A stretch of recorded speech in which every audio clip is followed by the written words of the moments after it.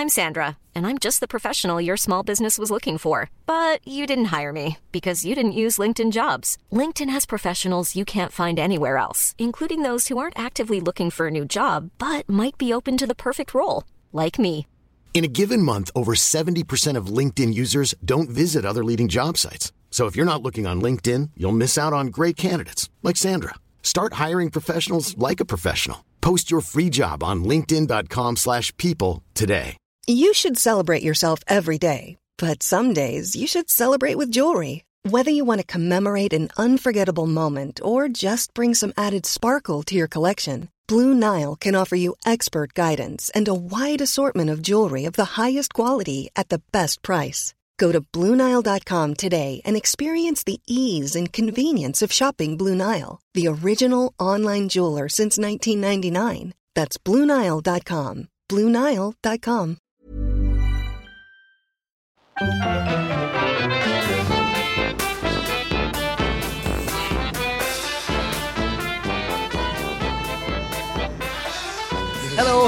Hello, and welcome back to Brett and Cliff's Flea Circus. My name's Cliff. Yeah. Yep. And I'm Brett. Yes, Brett. Hello. Clean-shaven Brett. Right. Clean-shaven me. For Santa. Yes, don't look like Lemmy, as you said last week, even though I didn't look like Lemmy at all. Lemmy? From this side you did. I had no Nazi stuff on my clothing. I can't see what's on the other side of this camera, though, can I? You could have a room full of... I can assure you. I don't. I thought as Definitely much. not. Yeah. I don't like the Nazis, you know. No, we don't like them. How are you, anyway, Nazis aside? I'm fine, yes. Absolutely fine. Looking forward to Santa coming. Mm-hmm. Right. So just getting ready for that. Yeah. What about you? I'm all right, getting ready for what should be a decent amount of time off work with a couple of bits and pieces here and there. Enjoying a can of Grolsch. Ooh, Grolsch. What do you think of that? I used to like, can remember those Grolsch bottles that you used to have to pop? Amazing. They had the big white things in the top. Mm-hmm. World class. They were brilliant, though. Uh-huh. They made it worthwhile. They made it worthwhile, I should have said. This is good. I love Grolsch. Have you ever had a memory of, like, a brilliant pint? Like, that sticks in your head? A brilliant pint? Yeah, actually. like a specific pint. Yeah. Actually, now that you mention it, I do. We went to a stag do at Leeds, and we were absolutely, tanks and stuff like that. Whose was it? Was it Nobby's? I think it was Nobby's. Yeah, it was Nobby's. Okay. Leeds, I think. And Nobby obviously nearly killed himself on this stag out. He was standing went in this pub, and it was like 2 floors, and he was standing on the table, perilously close to the edge. Oh, he's a danger to himself. There's a man who calamity follows him around. Yeah. He also, Nobby, woke up in the morning next to a tramp on a bench. Had he cuddled up to the tramp for warmth, or had he fallen asleep when the tramp found him? Who knows? Anything could have happened in the night, couldn't it? I know how we could find out. Maybe Nobby could come on this podcast and tell us all about it. Don't think it's going to happen. You need to grind him down over Christmas. You're good at that. Oh, thanks very much. That's my personality, is it? I grind people down. It's your MO. Into submission. It's me MO. I don't think it is. I don't think it is Definitely. either, really. You woo people quite easily, don't you? I do woo. Woo! Mm-hmm. Like Ric Flair. Quite a gregarious wooer. I am. Yeah, quite gregarious. What about you? What's your specialty? How do you get people to do shit? Hypnotism. Right? Yes. Nice. So I wouldn't know, but have you ever hypnotized me? But you don't wonder why I keep putting like a virgin on every time we talk to each other. I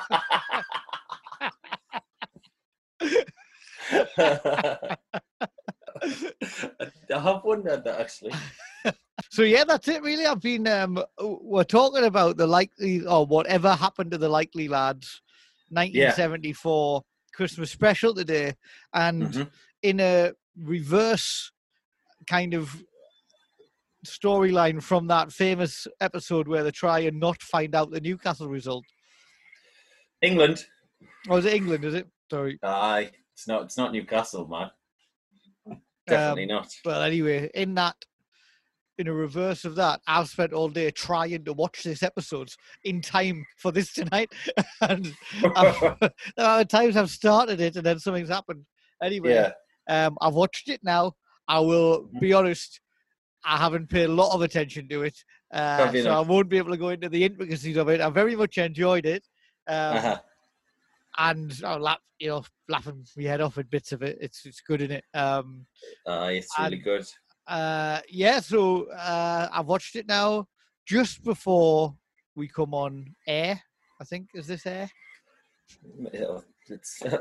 We're around here, aren't we? There's air about. There's air around, we along with the metachlorians. With the what? Metachlorians, not know what they are. I don't know what you mean. I don't even know what you're the saying. The force is all around Wycliffe, isn't it? From the Skywalkers. From the Star Wars, yeah. Did you watch the last Mandalorian? I did indeed, yes. I thoroughly enjoyed it. Me as well. Amazing. Excellent, wasn't it? I watched it with my son, who likes Star Wars and stuff. And he was, before we watched The Mandalorian, he was schooling us about what a dark saber was, because I had no idea whatsoever what it was. So there's loads of bits in this that if you, there's the Clone Wars series and stuff like that all kind of, there's people from this and that, isn't there? So there's a lot of stuff you could know about Star Wars, I think, if you are that bothered about it. I mean, I'm not that bothered. I like it. And I think this is the best Star Wars stuff that I can remember watching like live as it comes out. It was brilliant. It was like it got me sort of like in the mood to watch more Star Wars and stuff. So it made me just want to. Exciting, wasn't it? Yeah. It made me wish this was longer or want to watch the next episode straight away. I think the Mandalorian series can be a little bit slow at times, as they're building the story up. But as it got to the last two episodes of this, they just ramped it up. And this really did feel like a film, like it did. Like it was epic. It was. We won't spoil it for anyone, but what an ending! It was, and we won't spoil it. But the CGI of a young face was much better in this one, I thought, because in the other ones hasn't worked. Because they've done it before, haven't they? They've done it on. I think they did it on Rogue One with Leia, and they did it. They also had a computer-generated Peter Cushing, which is weird. That would look like all of a sudden somebody from a computer game was in the film, didn't it? Yeah. But this one, it was good. They did it really well. I thought it was very convincing. It was better, I think. Was it better than Joe Pesci's young face in The Irishman? I think it was, yes. It definitely was. From what I remember, it was much better, yeah. That was a very strange look. I know, yeah. I like that film. I still enjoyed that film. I didn't like it so much, actually. Did you not? No, I really wanted to love it, but I just couldn't get into it. Too long. Yeah. Everyone's loving it. It's his longest film yet. So what, man? I thought Stephen Graham was really good in it. Yeah, he's not in it a lot, is he? But he is very good. The bits that he was in it, he was amazing. But yeah, watch The Mandalorian if you like Star Wars, because it was good. Or even if you think you're not that bothered about Star Wars, this is good. Yeah, it's like the old stuff, and that's what everybody wants, isn't it? They want it to be like the old stuff. Absolutely. So, had some nice messages this week, haven't we? That was been nice. We have. We've had some very nice messages. A few people, haven't we? We had a few messages off Davey, our friend Davey. Yeah. Who good Shields lad. Yeah, he's a good lad. Who also did a podcast as well, which I listened to this week. He had Chris Waddle on. And it was really interesting. Yeah. It was a game of two scarves, wasn't it? Him and his mate. That's right. Yeah. I'm sure we know the other lad, Lee. Can't think where. Yeah, I'm sure we do. I know his name, I know his face. I can't think where I know him from, but we do know him somehow. Anyway, yes, I listened to that when it was out, and I thought it was really good. Yeah, because I followed Davey on Twitter for a while, and Instagram and stuff. He's a former MasterChef contestant, so he wants to come on and talk about something. But obviously, I wanted to talk to him about what it was like being on MasterChef. Did well on it. He did well on it. Did he? Yeah, very, very well. Did he cook a souffle? And did it rise? Ooh. Did it rise? Did he cook a duck breast? And that duck breast needs to be pink in the middle. Does it? Yeah. All breasts need to. Well, yeah. I'm not. I don't know what they look like inside. Well, neither do I. Like a golf ball. Not being a serial killer, I've got no idea. I haven't got a clue. Anyway, yeah, really nice message of Davey. Have you got it there to read? Because I haven't, and I don't think we need to. Yeah, sometimes you do. It was he said, lads, it's been a shit year, but one of my highlights is finding your podcast. I love it. You're like two mates I've never met. I love you, Patter. My personal goal is to be a guest on your podcast. So no loud hints here. Keep up the great work and have a Merry Christmas.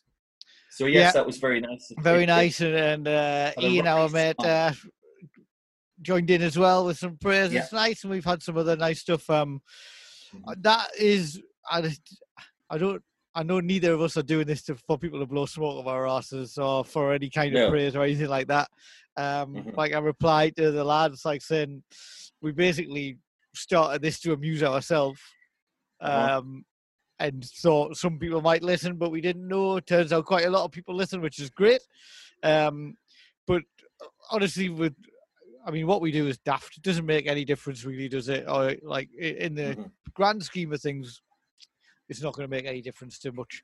But like Davey said, it has been a shit year for lots of people, us included, for various reasons.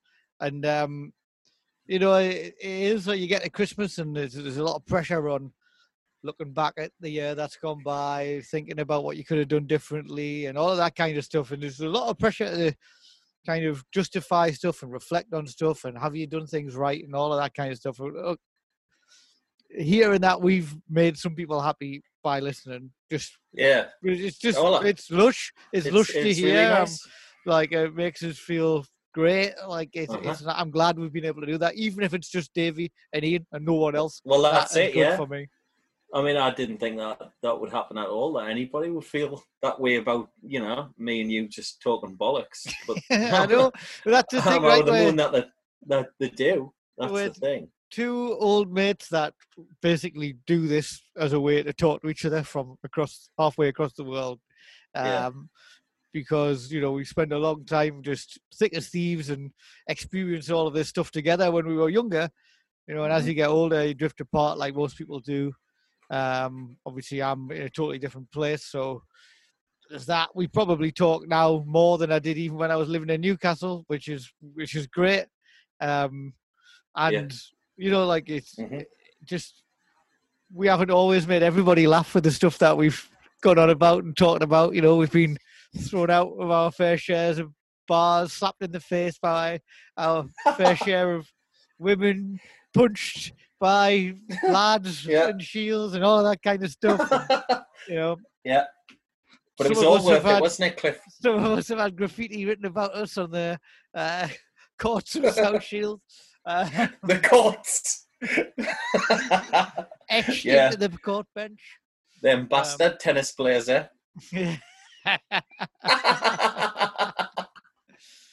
But it's good, and I think it has been a shit year. I think I won't speak on your behalf, but over the years, certainly there's been periods where I haven't felt great. I haven't put myself in the best position with things and people, and made bad choices, and not always done the right thing or the best thing to make me happy, anybody around us happy, and stuff like that. I think the last 5-6 years since I've been married, and all that's, I've been on a totally different kind of path and trajectory and stuff, which is great. I'll always be grateful for that. But like, I don't know, it's all, I'm starting to get a bit worthy, I suppose, but I don't mean to.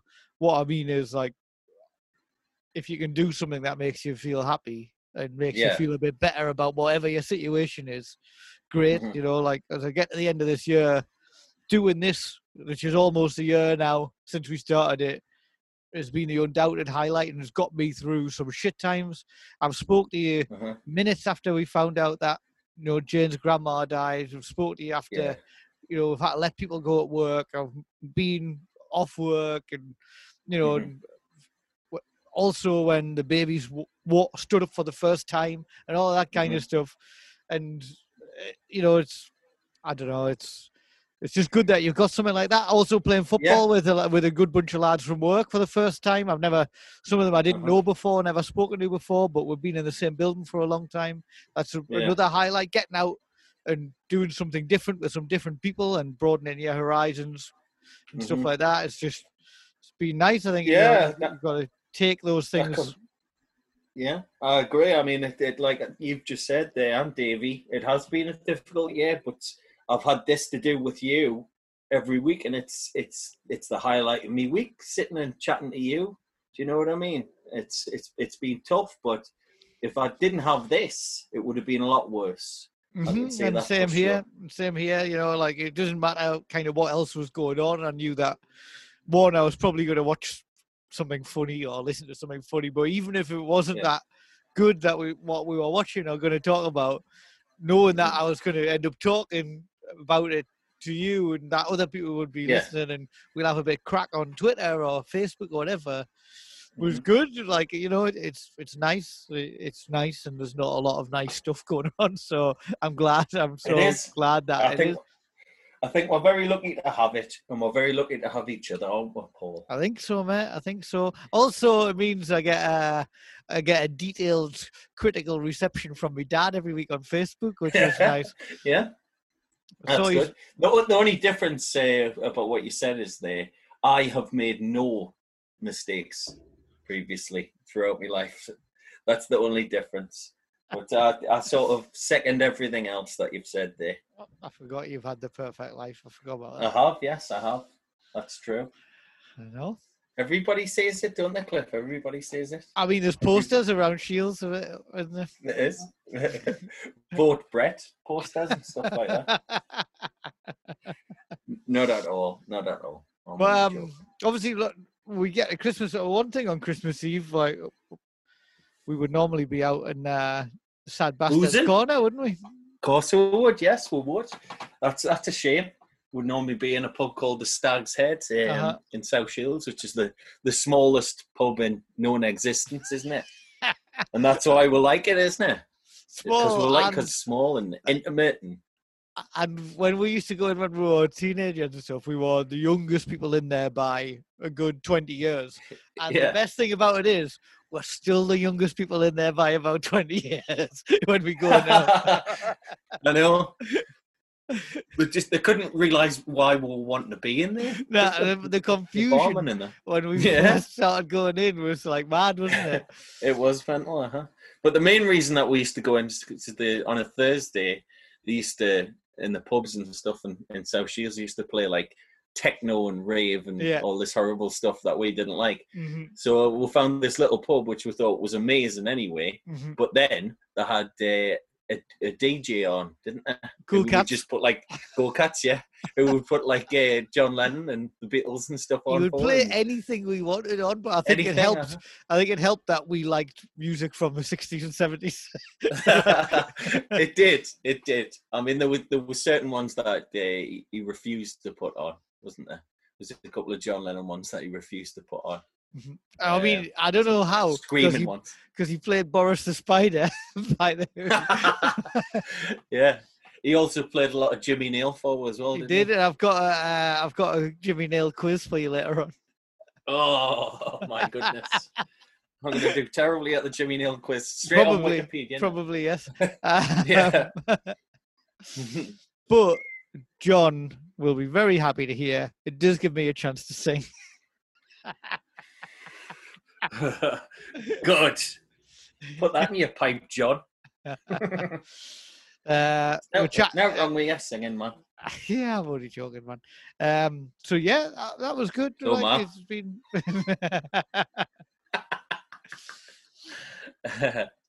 No, that's not. You were a singer in a band and everything, Cliff, weren't you? For a bit, it was all right. Aye. It was all right. I never actually saw you perform. Not even when we played in Shields. Nah, I never saw you. Played under a staircase. What did you do? Under a staircase. What kind of stuff did you do? Well, we used to do a few covers and then our own stuff. So, we did covers for Rolling Stones, and Get Off My Cloud, Bad Moon Rising by Creedence. Did Run Around Sue by Dion and the Belmonts. Ooh. Ever Fallen in Love by the Buzzcocks. Any Shakin' Stevens? Obviously, The Green Door. Green Door. The best Shakin' Stevens song ever, isn't it, that one? Green Door. I love Green Door. Anyway, what are we talking about that for? Let's talk about the Likely Lads, man. Yes, let's talk about the Likely Lads. I love the Likely Lads. Okay, so I was going to ask you, do you like the Likely Lads, like? I love the Likely Lads. I think me love of the Likely Lads has come from me dad, I think. Okay. And me discovery of that episode that you've already talked about there, where they're hiding in the church, because they don't want to know what the football result is, the England match, which they do eventually find out has been called off, and they've been hiding for no reason. Yeah. So I think it's that. Also the fact that they're from the northeast, and they were sort of very reminiscent of what Davey said. You know, Davey said, like, you know, or Ian, I think it might have been Ian as well, who says about Me and You. I'd like this sort of, you know, I like listening to them speak, and I like their conversations. I feel the same way about the Likely Lads. I want to be in that conversation that they're having in the pub. Do you know what I mean? So I just love it. I just think it's great. I think I'm not a massive sitcom fan. Certainly not of modern sitcoms. I do like, you know, the older sitcoms, especially this one.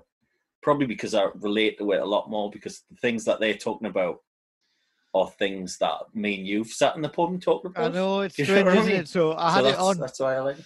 I had it on, and Jane was like, "Oh, I don't think I've ever watched it Likely Lads. What's it about?" And I said, "Well, it's about two Geordie mates, but they're grown-ups. And one of them is married, and he's a bit henpecked.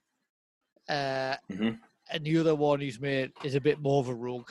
But that's it, basically. Pretty much. I mean, there was a series before that as well, where they were both just trainee electricians. Yes, so the actual the Likely Lads from the 60s. Yes. And I think people think that this is just two mates. Likely Lads. Yeah, I think people do. But I mean, the old black and white one, the 60s one's great as well. It's absolutely fantastic, because obviously they're younger and they're just going out, you know, trying to, you know, bag women and stuff like that, and have a drink and have a good time and things. But Bob's always wanting to try and further himself, isn't he? And Terry's always like a working class lad. It's just like, nah, I'm happy where I am, man. Yeah, so he's got the ideas above his station a bit, hasn't he? Like he talks a bit more posh. He's the one who's got like the house and the wife and all of that kind of stuff. So I think he's like the aspirational one. I think it's great. I don't, you know, every time I've seen the Likely Lads, I've loved it. I really love it.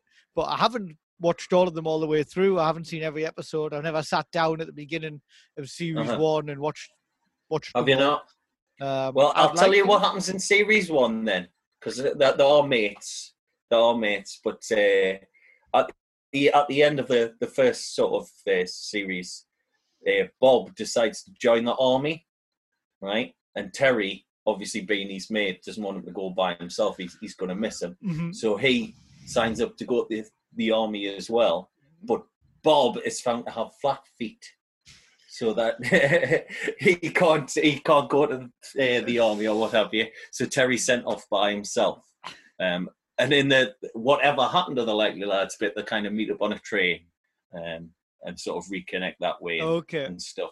But by this time, Bob is middle class. He's got the new house and he's got the car and he's got stuff like that. So yeah, that's what it's about. I just love it. I just think it's great. Yeah, it's a funny dynamic, isn't it? Because he's always like he wants to pretend that he's a bit better than him. But it takes him about one pint to not only stoop down to his level, but he's worse than him. He is worse. He's confident. So, they're both the same people, aren't they? At the end of the day, it doesn't matter if Bob gets a new house or a car and a wife. They're both the same people. Mm-hmm. So Jane was like, "Oh, it sounds like you two," and I was like, "Well," and then obviously Bob's always trying to get off with other women, isn't he? The Ola. I mean, there's a very strange, because this is the Christmas special from 1974. There's a very strange party that they go to, isn't there? Which weird. Did this go on? I always remember my mum saying it used to go on in Holder House. There's an area here that everyone's like, "Oh, you live there. You've got put this thing outside your door, and it's they know that you're one of them." Put your car keys in a bowl and mix them up, and the one that you pick up. Yeah, so it's a swingers spot. So Jane was listening in, and she was like laughing at bits. Like I was, some of it I'm laughing out loud at. There's some great gags in it. There is. And she went, "It's funny, this, isn't it? Because some of the jokes could be jokes now. They could be made now. But then there's other jokes which is a bit like, what, women drive?" It's like that really dated. But I think anything that's based on the this is an obvious thing to say, but there's some jokes in it that are timeless. They're just funny one-liners. But there's some bits that are based on the time and place that it's set in, which are funny, but you're a little bit like, "Mate, that's not on, is it?" Like, especially he's trying to he's cheating on his wife left, right, and centre. How much is it?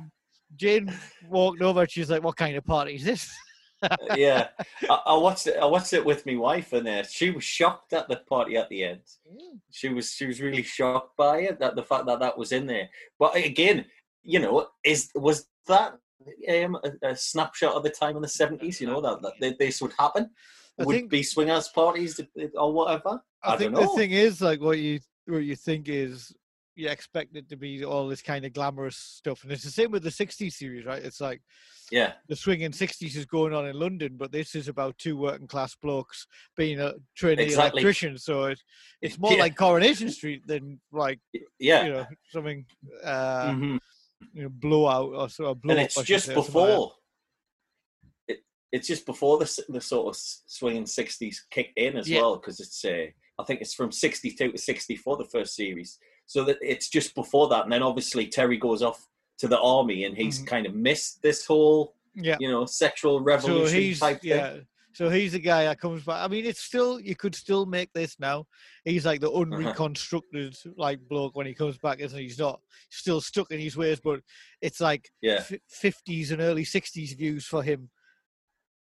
You could do it now and say, he's still a bit of a lad, a bit 90s, whereas Bob's, moisturising and all of that kind of stuff, and feeding the baby and shit like that, like wearing the baby in a papoose. You could do the exact same thing now. You'd only need to slightly change some of the jokes.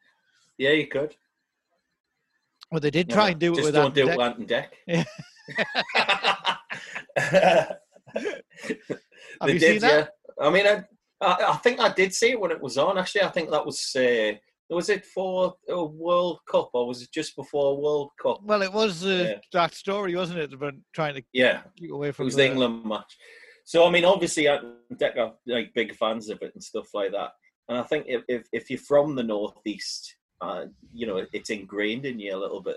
This, I think, especially from what parents and and stuff. And I always remember, like I've said, me dad saying, "Oh, you should watch that. It's really good." And I did. But the thing that I like about it is just like it's just the relationship between Terry and Bob. Do you know what I mean? That's the thing that I like. I like the bit that where they're just sitting chatting in the pub. Yeah, great. And again, my favorite bit. And I think like I love Coronation Street and I watch it now. But I think Coronation Street when it started was that. That's why they're in the pub.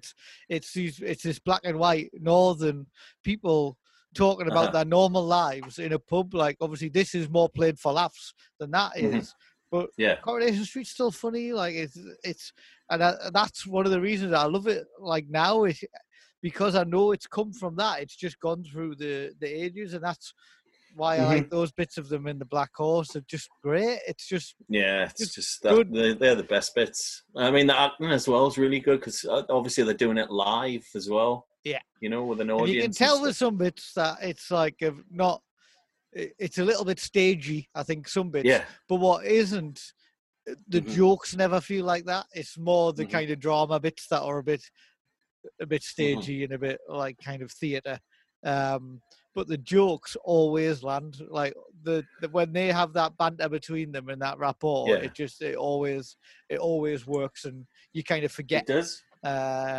Like that. And you want to be sitting next to them, don't you? You want to be sitting next to them, you know, having a chat in the pub with them. They seem like, you know, obviously that they're two good mates, and even though that, you know, this thing's happened where, you know, one's joined the army and one should have joined the army, they still kind of reconnect almost instantly when they're in the new series. They meet on a train. But yeah, I mean, the other thing as well is the situations that make it funny. It's a situation comedy, obviously, you know. And there's one in this Christmas episode where they go to the pub, and they obviously can't drive home because they're too drunk and they lose the car keys anyway. Yeah. And Terry gives him a lift on a forklift. Singing his head off while Bob's on the front of the forklift on the fork. That's right, yeah. And also, it's massive, not a small one. It's bigger than a house.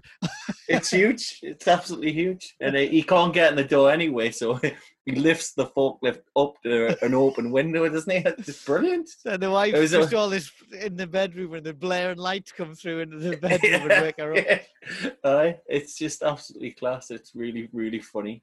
And if anybody hasn't watched that, there's a lot of them on YouTube. So I dig them out and watch them.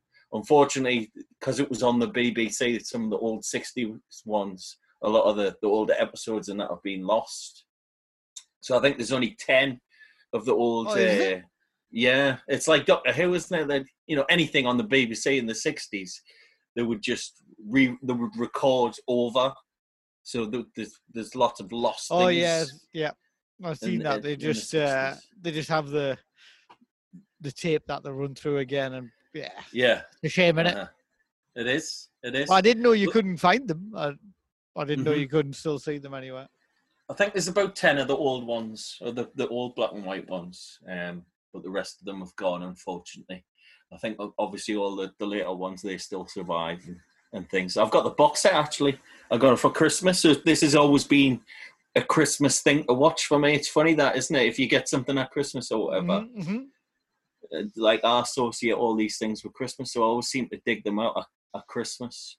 The other thing I related to as well was Bob's wife being a planner, because my wife is a little bit of a planner. She likes to plan ahead. Does my wife? I think we're probably the other way around. Really? Are you the planner? I'm a planner. So do you buy your Christmas presents in September?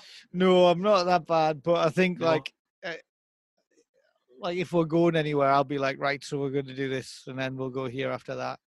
Yeah, it'll be chaos otherwise. I can't deal with that. See, I like to live off the cuff thing. I'm just let's just see what happens, man. To be honest, my plans ideally would revolve around sitting on the settee and watching loads of telly. Yeah, that's a good plan. Can't do that much, but you can't do that. That's my ideal plan. We haven't said who the actors are anyway, have we? I mean, people should know anyway. Bob and Terry. Bob and Terry. Bob is Rodney Bewes. and Terry is James Bolam. Great. Yeah. Also written by Dick Clement and Ian LaFreniere. Yeah, who've wrote like the best things that have come out of this. I've met them. Oh, have you met them? Yeah. Have you? Yeah, I went to see they did a stage version of Whatever Happened to the Likely Lads, and I went to see it. I went to see the premiere of it in Durham, and you didn't invite me. Honestly, I can't. Swine. Don't call me fuck nose. Hey, fuck nose. No shit. 2009, I think. Certainly, one of them was there. I might not have met both, actually, but I've met one of them, and I'm just assuming the other guy was there. But one of them was much more striking than the other one. One of them looks like Jeff Lynne, basically, and the other guy just looks like an old man. Aye. But they've wrote some brilliant stuff, though, haven't they? I mean, Auf Wiedersehen, Pet Porridge and stuff. Commitments. What they've done is incredible. Like, stuff that you wouldn't... I mean, I know they've done Porridge. I know they've done Auf Wiedersehen, Pet. Are they not involved in Dad's Army? No, I don't think so. I think I always assumed they had, but probably could be wrong. Could be wrong. I think I'm wrong. I think I just always thought they were writers of it. It's one of those staples, all the things that we grew up with, really, are written by them, really, aren't they? But yeah, but I didn't know they'd written The Commitments and some other films and stuff like that. But if you look on their website and it breaks down what they've done, it's just some incredible stuff in there. It's great. Amazing. They seem to be like the go-to people if in Hollywood as well. If if the film's in trouble or whatever, they get them in to rewrite stuff. I think they get a lot of rewriting jobs, and I think they also do a lot of this film could do with being a bit lighter. Yeah, bring them in a bit funnier and a bit more relatable. I think that's what they're good at, isn't it? Yeah. Because I mean, if you look at something like Auf Wiedersehen and this, you're instantly connecting with the characters straight away. But do you think that's because we're Geordies as well?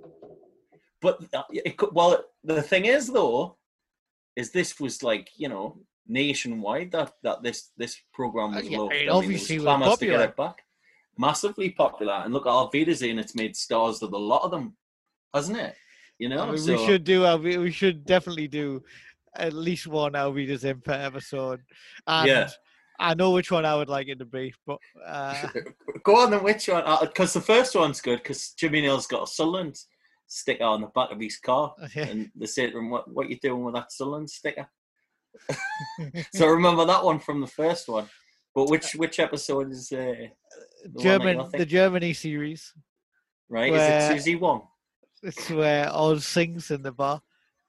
All right. That is the Germany one, isn't it? Where he gets up and It sings. is the Germany one, yeah. He's got a lovely voice. And the lovely Gina McKee is barmaid. And where they're all. I mean, we're just going to talk about it now, but they're all like, "We go, he's got the voice of an angel." He's singing exactly like Jimmy Nail sings, and they're all like, "Fucking hell, lads! He's got the voice of an angel." That must only happen because he insisted it would happen, and everybody was shocked at how good a singer he was. He doesn't sound good at all. Do you not think? I love Jimmy Nail, man. I remember my dad. Actually, on my dad's birthday last week, I spoke to him about this. We were talking about Jimmy Nail, as you do when it's your dad's 60th birthday, of course. And he was in a band before that. Yeah. Before he was on Auf Wiedersehen, Pet, he used to wear like a woman's high heel and a Dr. Martin boot and a dress and stuff.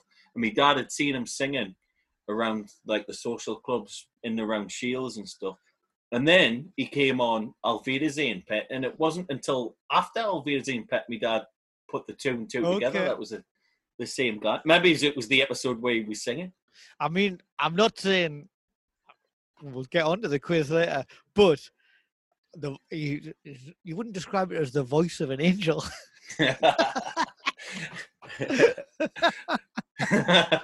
No. Anyway, I love that. There's so many good episodes in Auf Wiedersehen. Like almost all of them. It's so good. Yeah. And this is the same. It's just I agree. I really wish I'd seen more, and I'm going to say I'll watch more when I get the time to do that. I don't know, but I would like to see more of them. I do find them all funny when I've seen them. They're worth watching. The premise of this Christmas special is that Terry doesn't have anywhere to go for Christmas, and for some reason he's found himself a job, or he's finding himself a job. And Bob's scoffing at him a bit. And Bob's Christmas is very planned. They've got to go to see this person on this day and this person on this day. He doesn't really want to do it. And they end up going to this fancy dress party on Christmas Eve, where Terry's job is he's a taxi driver. So they get Terry to take them.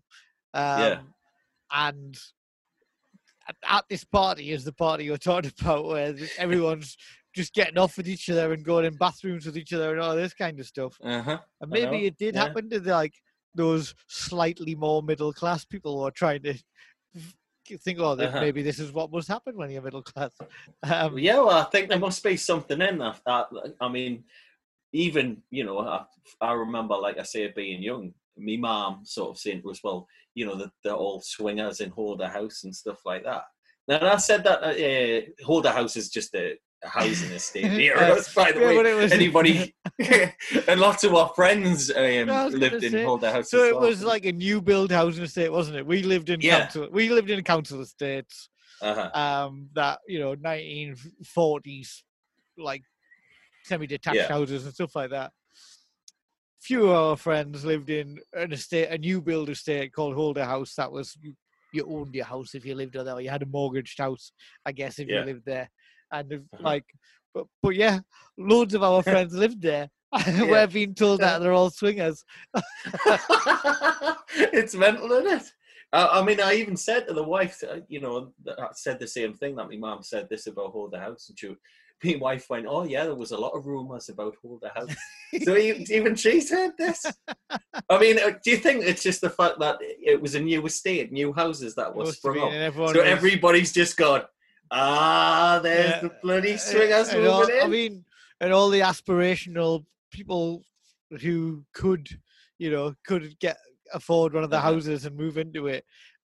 Probably just a bit of like, well, what must be going on there? Like, lot.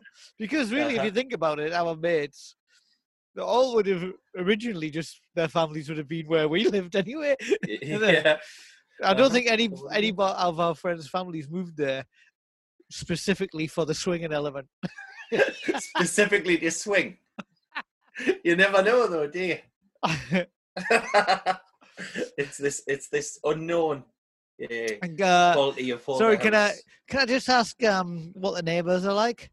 Yeah, they're a young family, keep themselves to themselves. No, I think you've misunderstood the question. Do they specifically swing?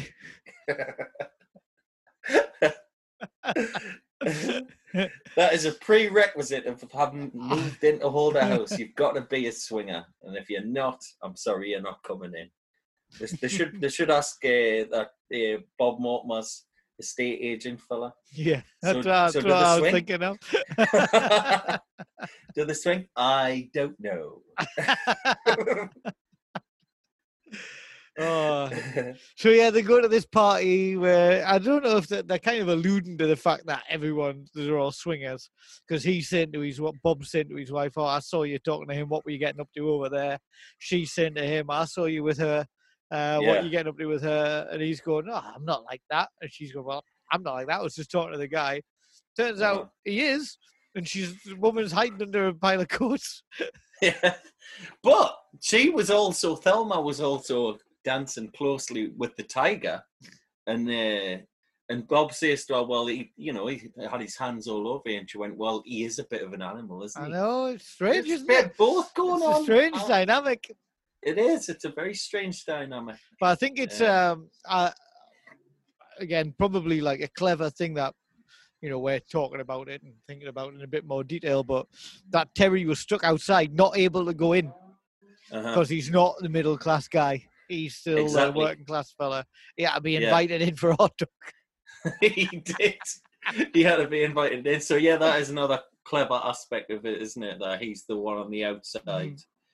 While Bob and his wife are nice and warm and mixing partners. Like the kind of clever thing of it is he's the one who doesn't do anything wrong in this episode. He does, They're talking about him and they treat him like he's like, oh, bloody hell, Bob, Terry's, we're going to have to put up with Terry at Christmas, or we're going to have to sort him out and all of this stuff. He's not doing anything wrong. No, he's quite happy doing what he's doing, isn't he? He doesn't like Christmas, and that's why he's working. It's got nothing else to do. Really. It is a great punchline at the end of this episode. It is. It's a fun. You mean a bit about the earrings and stuff? It's so good. It is absolutely brilliant, because what happens is Bob and the lady under the coats, they sneak into Terry's cab after he's gone in for a hot dog, and I think that's why Bob invites him in the first place, isn't it? Just so that he can get in the back of the thing. So he can go into the back of the car. It's not out of kindness, is it? But so they travel on home and stuff like that. Unbeknownst to them, Bob and this lady are in the back of the cab. So Bob has to drive this lady home, and Terry thinks his cab's been pinched, so he reports it stolen to the police, doesn't he? Yeah.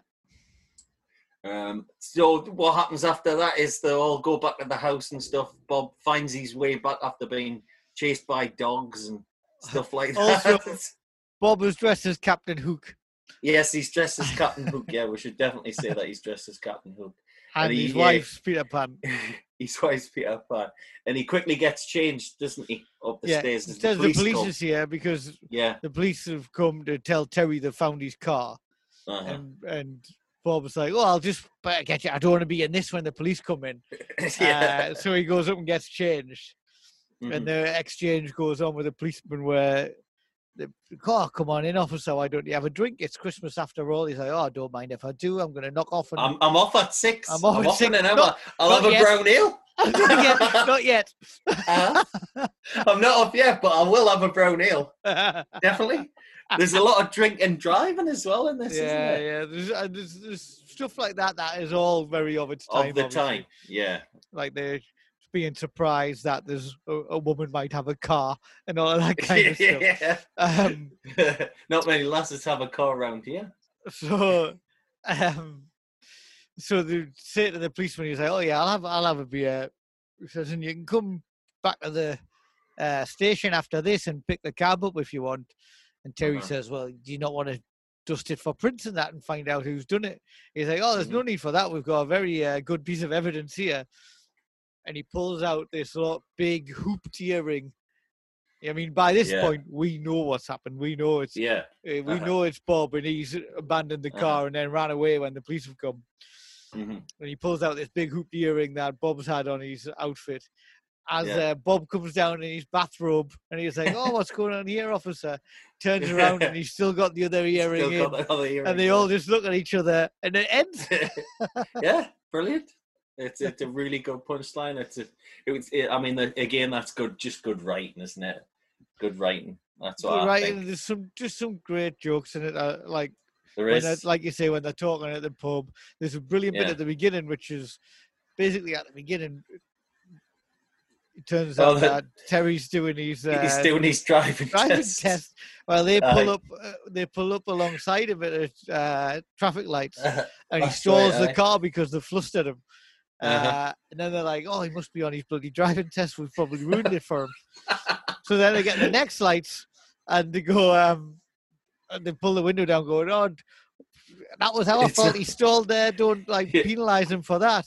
Yeah. And anyway, they stall, and he pulls away, and he's loving it, obviously, because he gets to pull away. Yeah.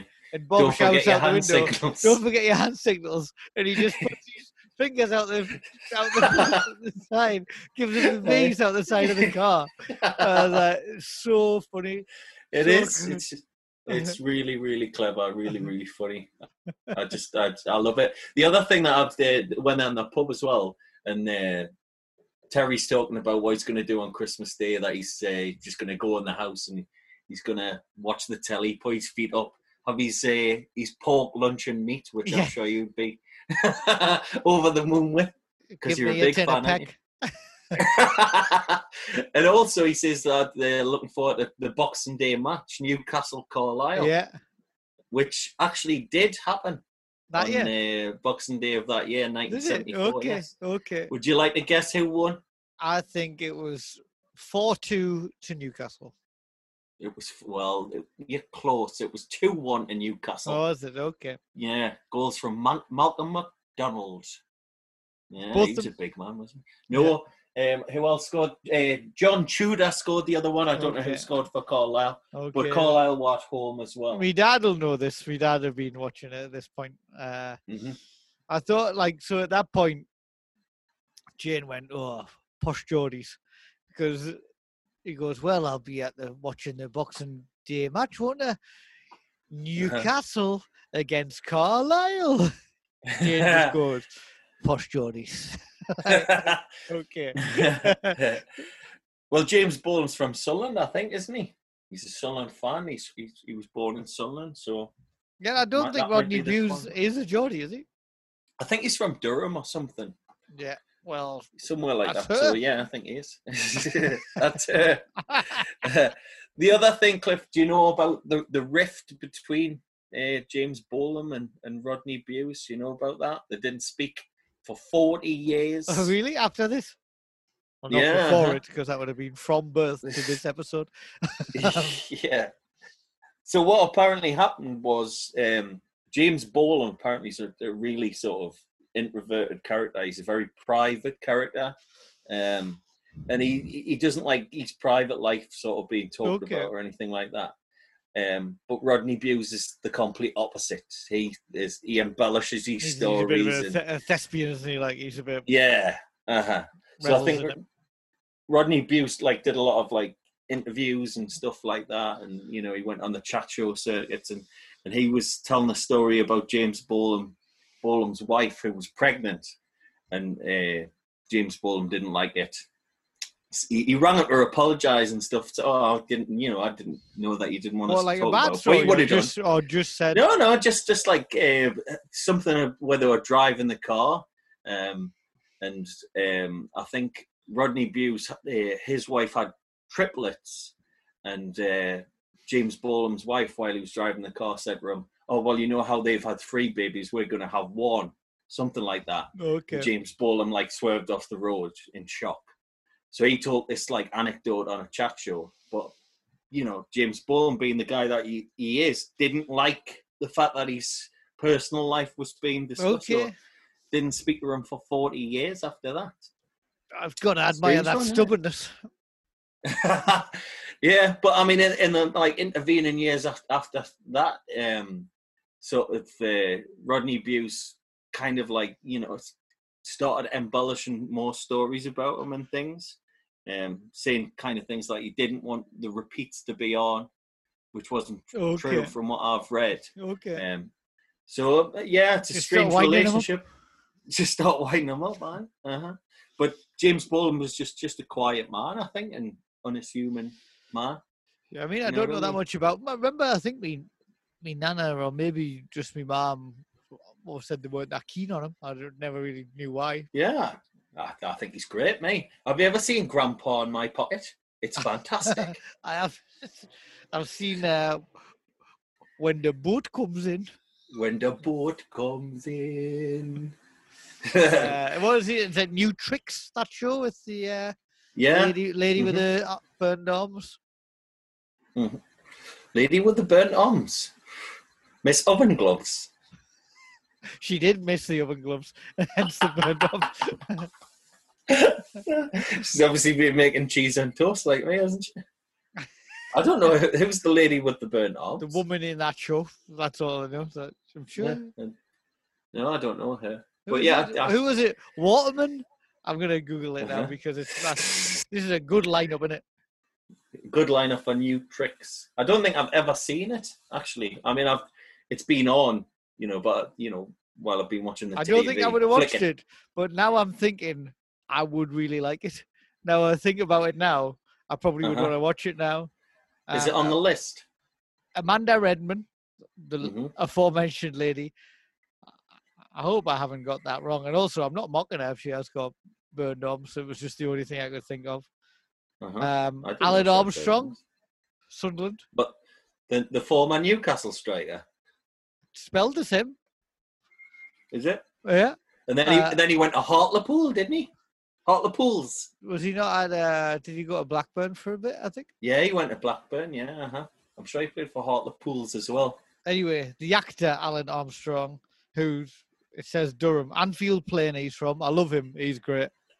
Bolam, Dennis Waterman. Yeah. And Dennis Lawson. Right.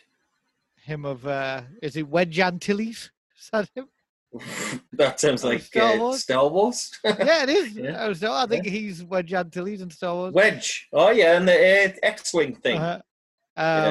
It's Ewan McGregor's uncle, isn't it? I think that's what he's most famous for. What was the premise of the show? Were the con men or something? Is that what it was? Or were the prostitutes? Yeah. They were old men gigolos who were like tricks. Were stumped by the demands of the modern woman. Cunnel a what?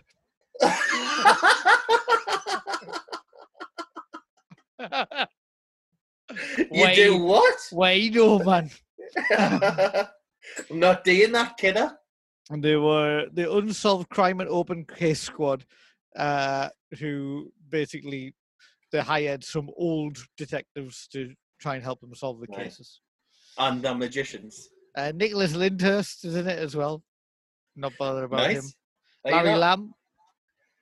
I'm not bothered about him. And Tamsin Outhwaite, who was Mel in EastEnders. Yeah. Remember her? Yeah, I remember her. Of course I do. I'm a red-blooded male. Of course I fucking do. Suit you. Do you have a dog, sir? Oh.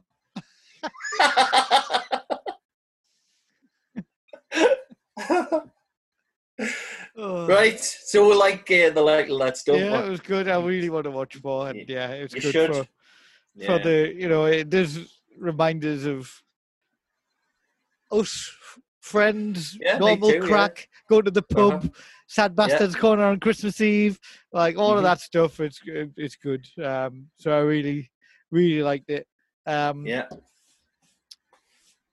They also did, or one of them did Spender. Oh yes, Rodney Bewes was in Spender. I've never seen a single second of Spender. I remember it as a kid. I remember my dad watching it. I remember my dad and mum and dad watching it, but I don't think I've ever seen it. No, well, we're gonna have to do it for this, I think, because I think on YouTube, my dad was saying there's a great clip of it where he's like chasing someone. Yeah, I've seen that one through the metro or something. Yeah, he like comes out of a house in Newcastle, gets on the metro, like it's like chasing. Yeah, anyway. So, in honor of Jimmy the Nail, I've got Jimmy Nail music quiz for you. Okay. What do you think about that? All I'm going to do terribly. I think you will. All I'm going to do is tell you the name of the Jimmy Nail song and the year it was released. Mm-hmm. And I want you to tell me who the songwriters were. No, that's not what I want you to do. I want you to tell me... McAloon. What number? Yeah, what number? I haven't even put that one in. What number you think it got to in the chart? Ooh, right. Okay. There's no wrong answers. Well, there is, isn't it? When you say that's just ridiculous.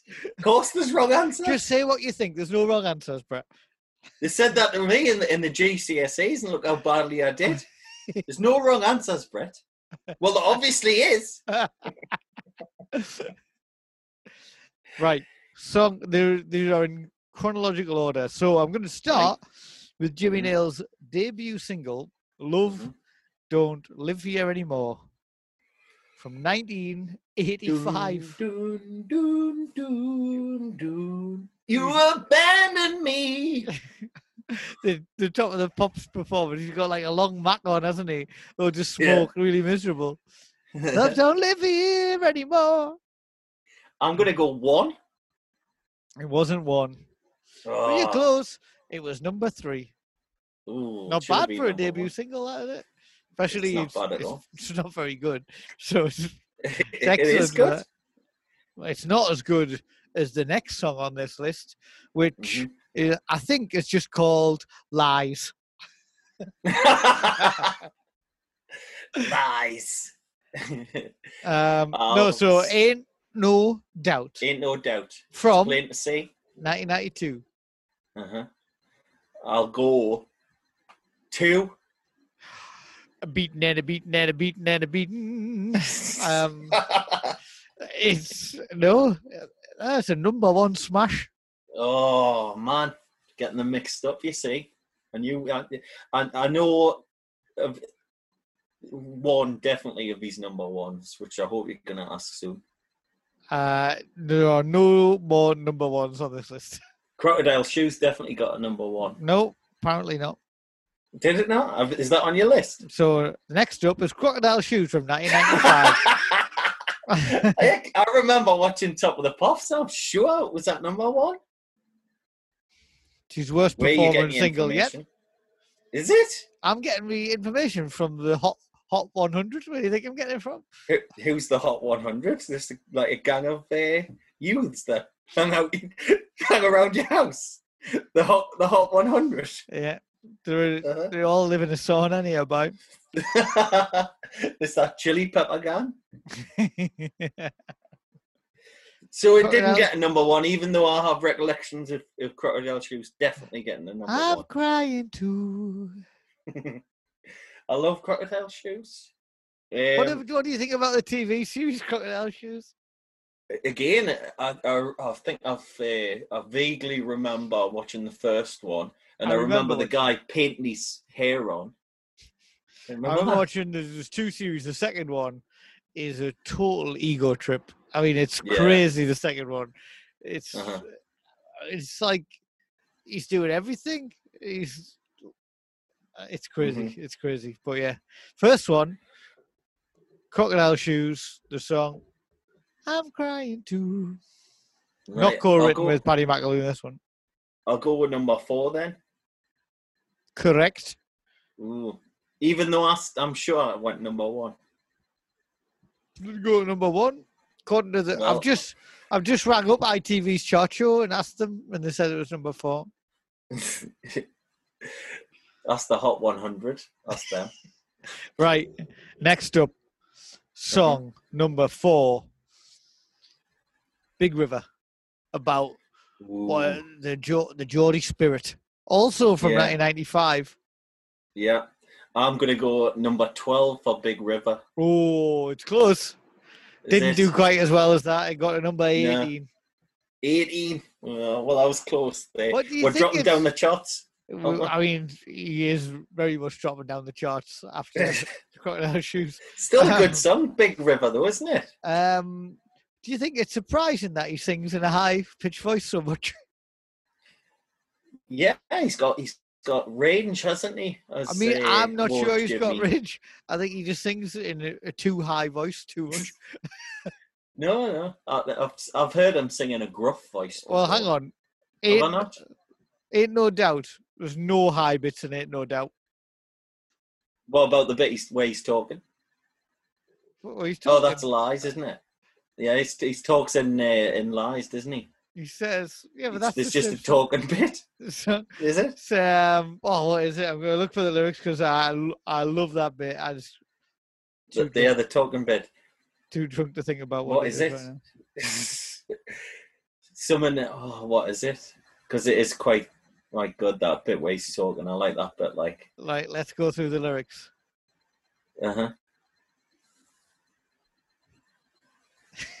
And you say no. She says, it's not you, it's me. I need a little time, a little space, a place to find myself again. You know? Oh, yes. I know a goodbye when I hear it. That's the bit I like. No, I know the next bit. Can I get... And then I hear a door slam.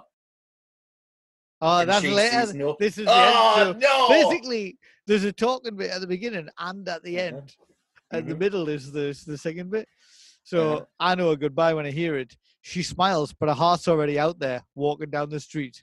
She says... Walking down the street. She says, I don't want nobody else. Yeah. And that's a lady singing that anyway. I love you. Mm-hmm. Lies. Lying. Don't want nobody else. And that's true. Lies. Also, what does she pretend? Ain't no doubt it's plain to see.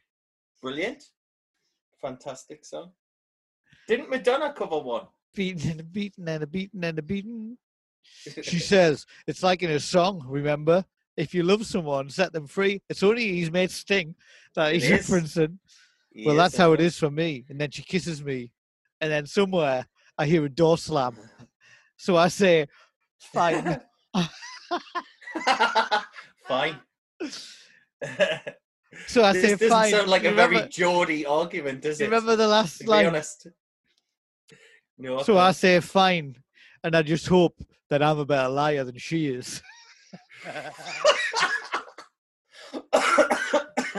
Wonderful stuff. Oh man, what a song! Stuff. Do you remember when you and Tino got the plug pulled on you when you were singing that in the pub I used to work at? Yeah, because I was hitting him on the head with the microphone. I hit him on the head with the mic, and he was just screaming lies. that was at the lake, wasn't it? It was, yeah. Fucking hell. Anyway, that got number 1. What all I'm saying is, when he didn't sing in a high voice, he got a number 1. Right, you think it's a high voice that doesn't? So the last number on my list is 2001, his final single.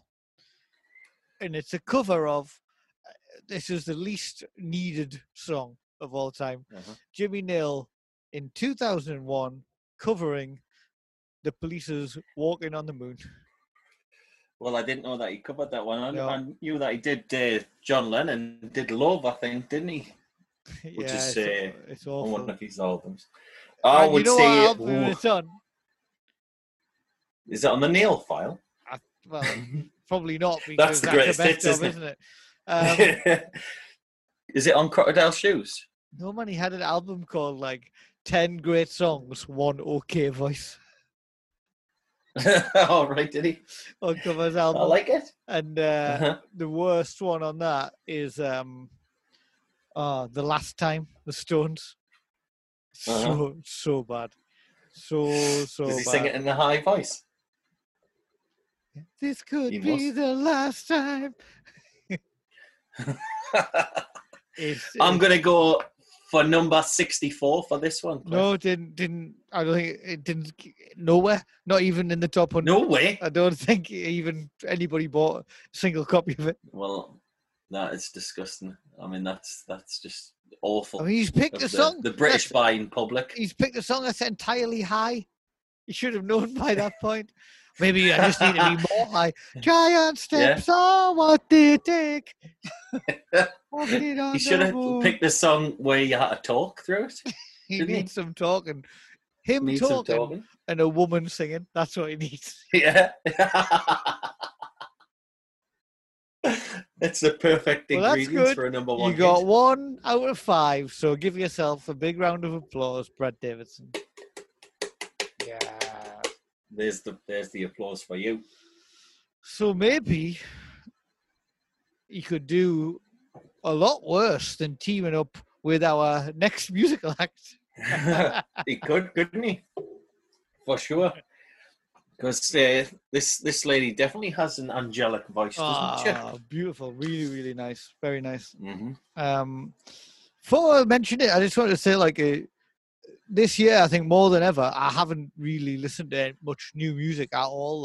I'm normally well on top of it, get music mags, and all of that kind of stuff, keep my eye out for it. I just haven't done that this year. It's not been that possible. So putting the songs on the end of the podcast has been good to get us. I'd rather give money and me time to real, not necessarily grassroots, but bands that are doing their own thing and trying to make a living out of it. So I've been glad that we've been able to listen to bands like the Mariners and stuff like that.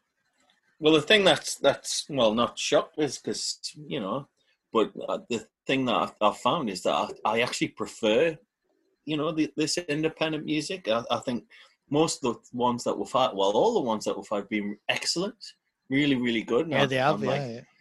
Massively chuffed to have discovered, like you say, like the Mariners, stuff like that, who are really good, and by rights they should be in the charts. Shouldn't be bloody Ariana Grande or whatever. Not for my money anyway. I've got no problem with. Should be these guys. I've got no problem with people that are in the charts. Like it's just different, isn't it? You can get, It's but the thing is, right? It all sounds the same. It's all the same stuff. Where we've had a variety of different stuff on. Oh yeah, absolutely. And it's all been, for my money anyway, really, really good. I've loved a lot of it. Have you dyed your hair? No, what, this week? Have you got Just for Men? Have you delved into the Just for Men? The Just for Men's always on my head, mate. Is it? Always. If I didn't have Just for Men, I'd be grey. I know, but sometimes it looks your normal colour. I didn't realise you did the Just for Men. I've told you loads of times to do the Just for Men. Who are you trying to impress, like? Well, anybody who comes carol singers.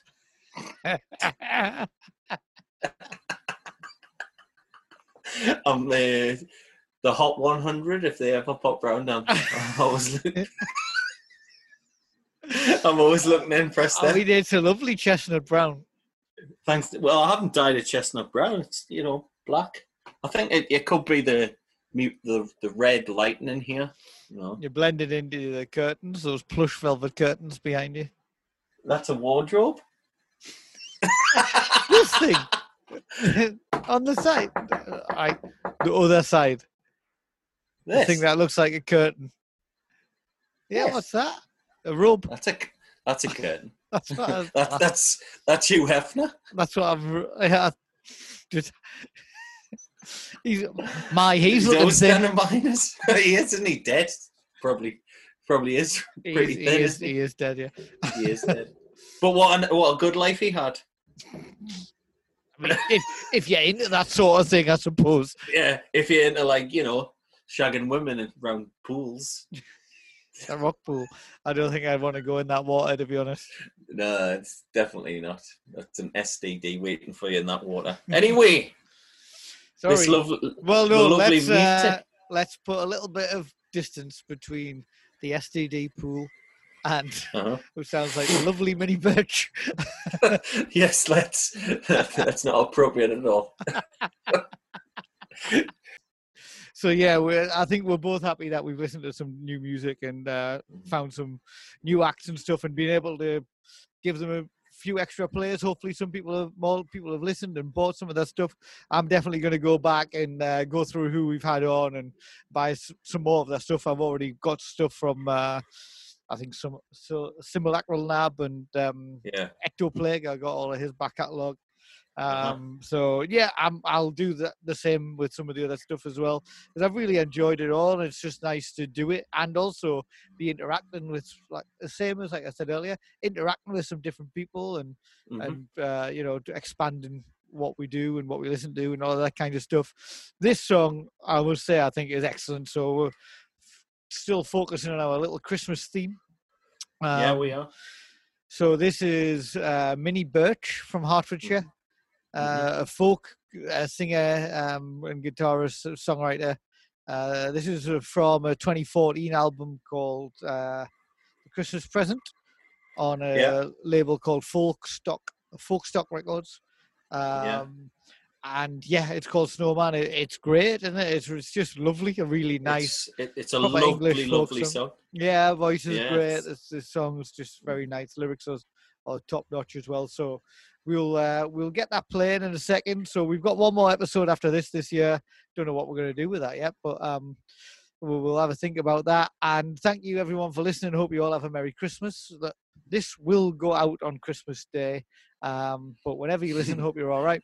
Follow us on Instagram. Don't need to follow us on Instagram. Follow us on Twitter at FCircusPod. We're on Facebook. It's just the name of the podcast. You can find us everywhere you listen to podcasts. And to play us out, Brett, tell us again who we're listening to. we have the lovely Minnie Birch with the song Snowman. Well, Merry Christmas, Brett. It is great. Merry Christmas. Merry Christmas. Merry Christmas. Merry Christmas. See you later. Enjoy the tune. See you, man. Bye-bye. You know that it's the winter when your mother says she can feel it in her bones. I feel it in my bones. And as it gets colder, I just want you closer, come home.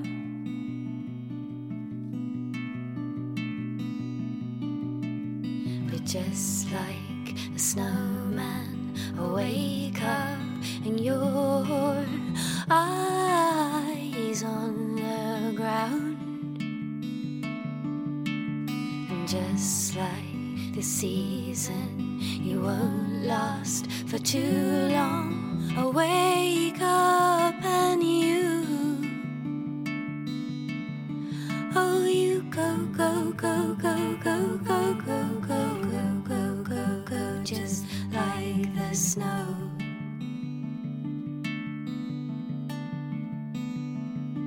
Oh, you go, go, go, go, go, go, go, go, go, go, go, go, just like the snow.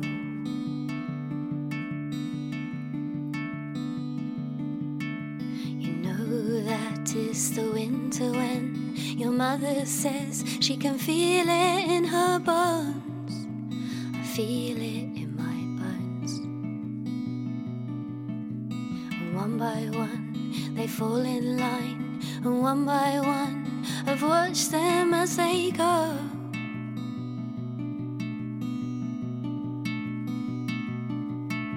And just like snowmen wake up, they're gone. Eyes on the ground. And just like the season, you won't last for too long. I wake up and you go, go, go, go, go, go, go, go, go, go, go, go, just like the snow.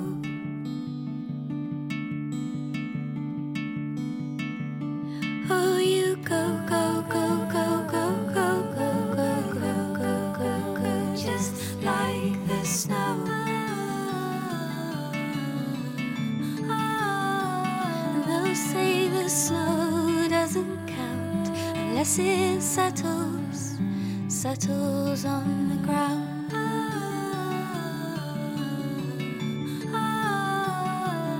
Oh, do we not count until you promise that you'll settle down?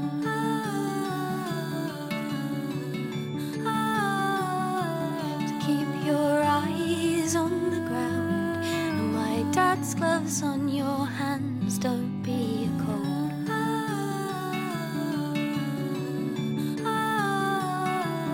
Keep your eyes on the ground and my dad's gloves on your hands, don't be a cold man.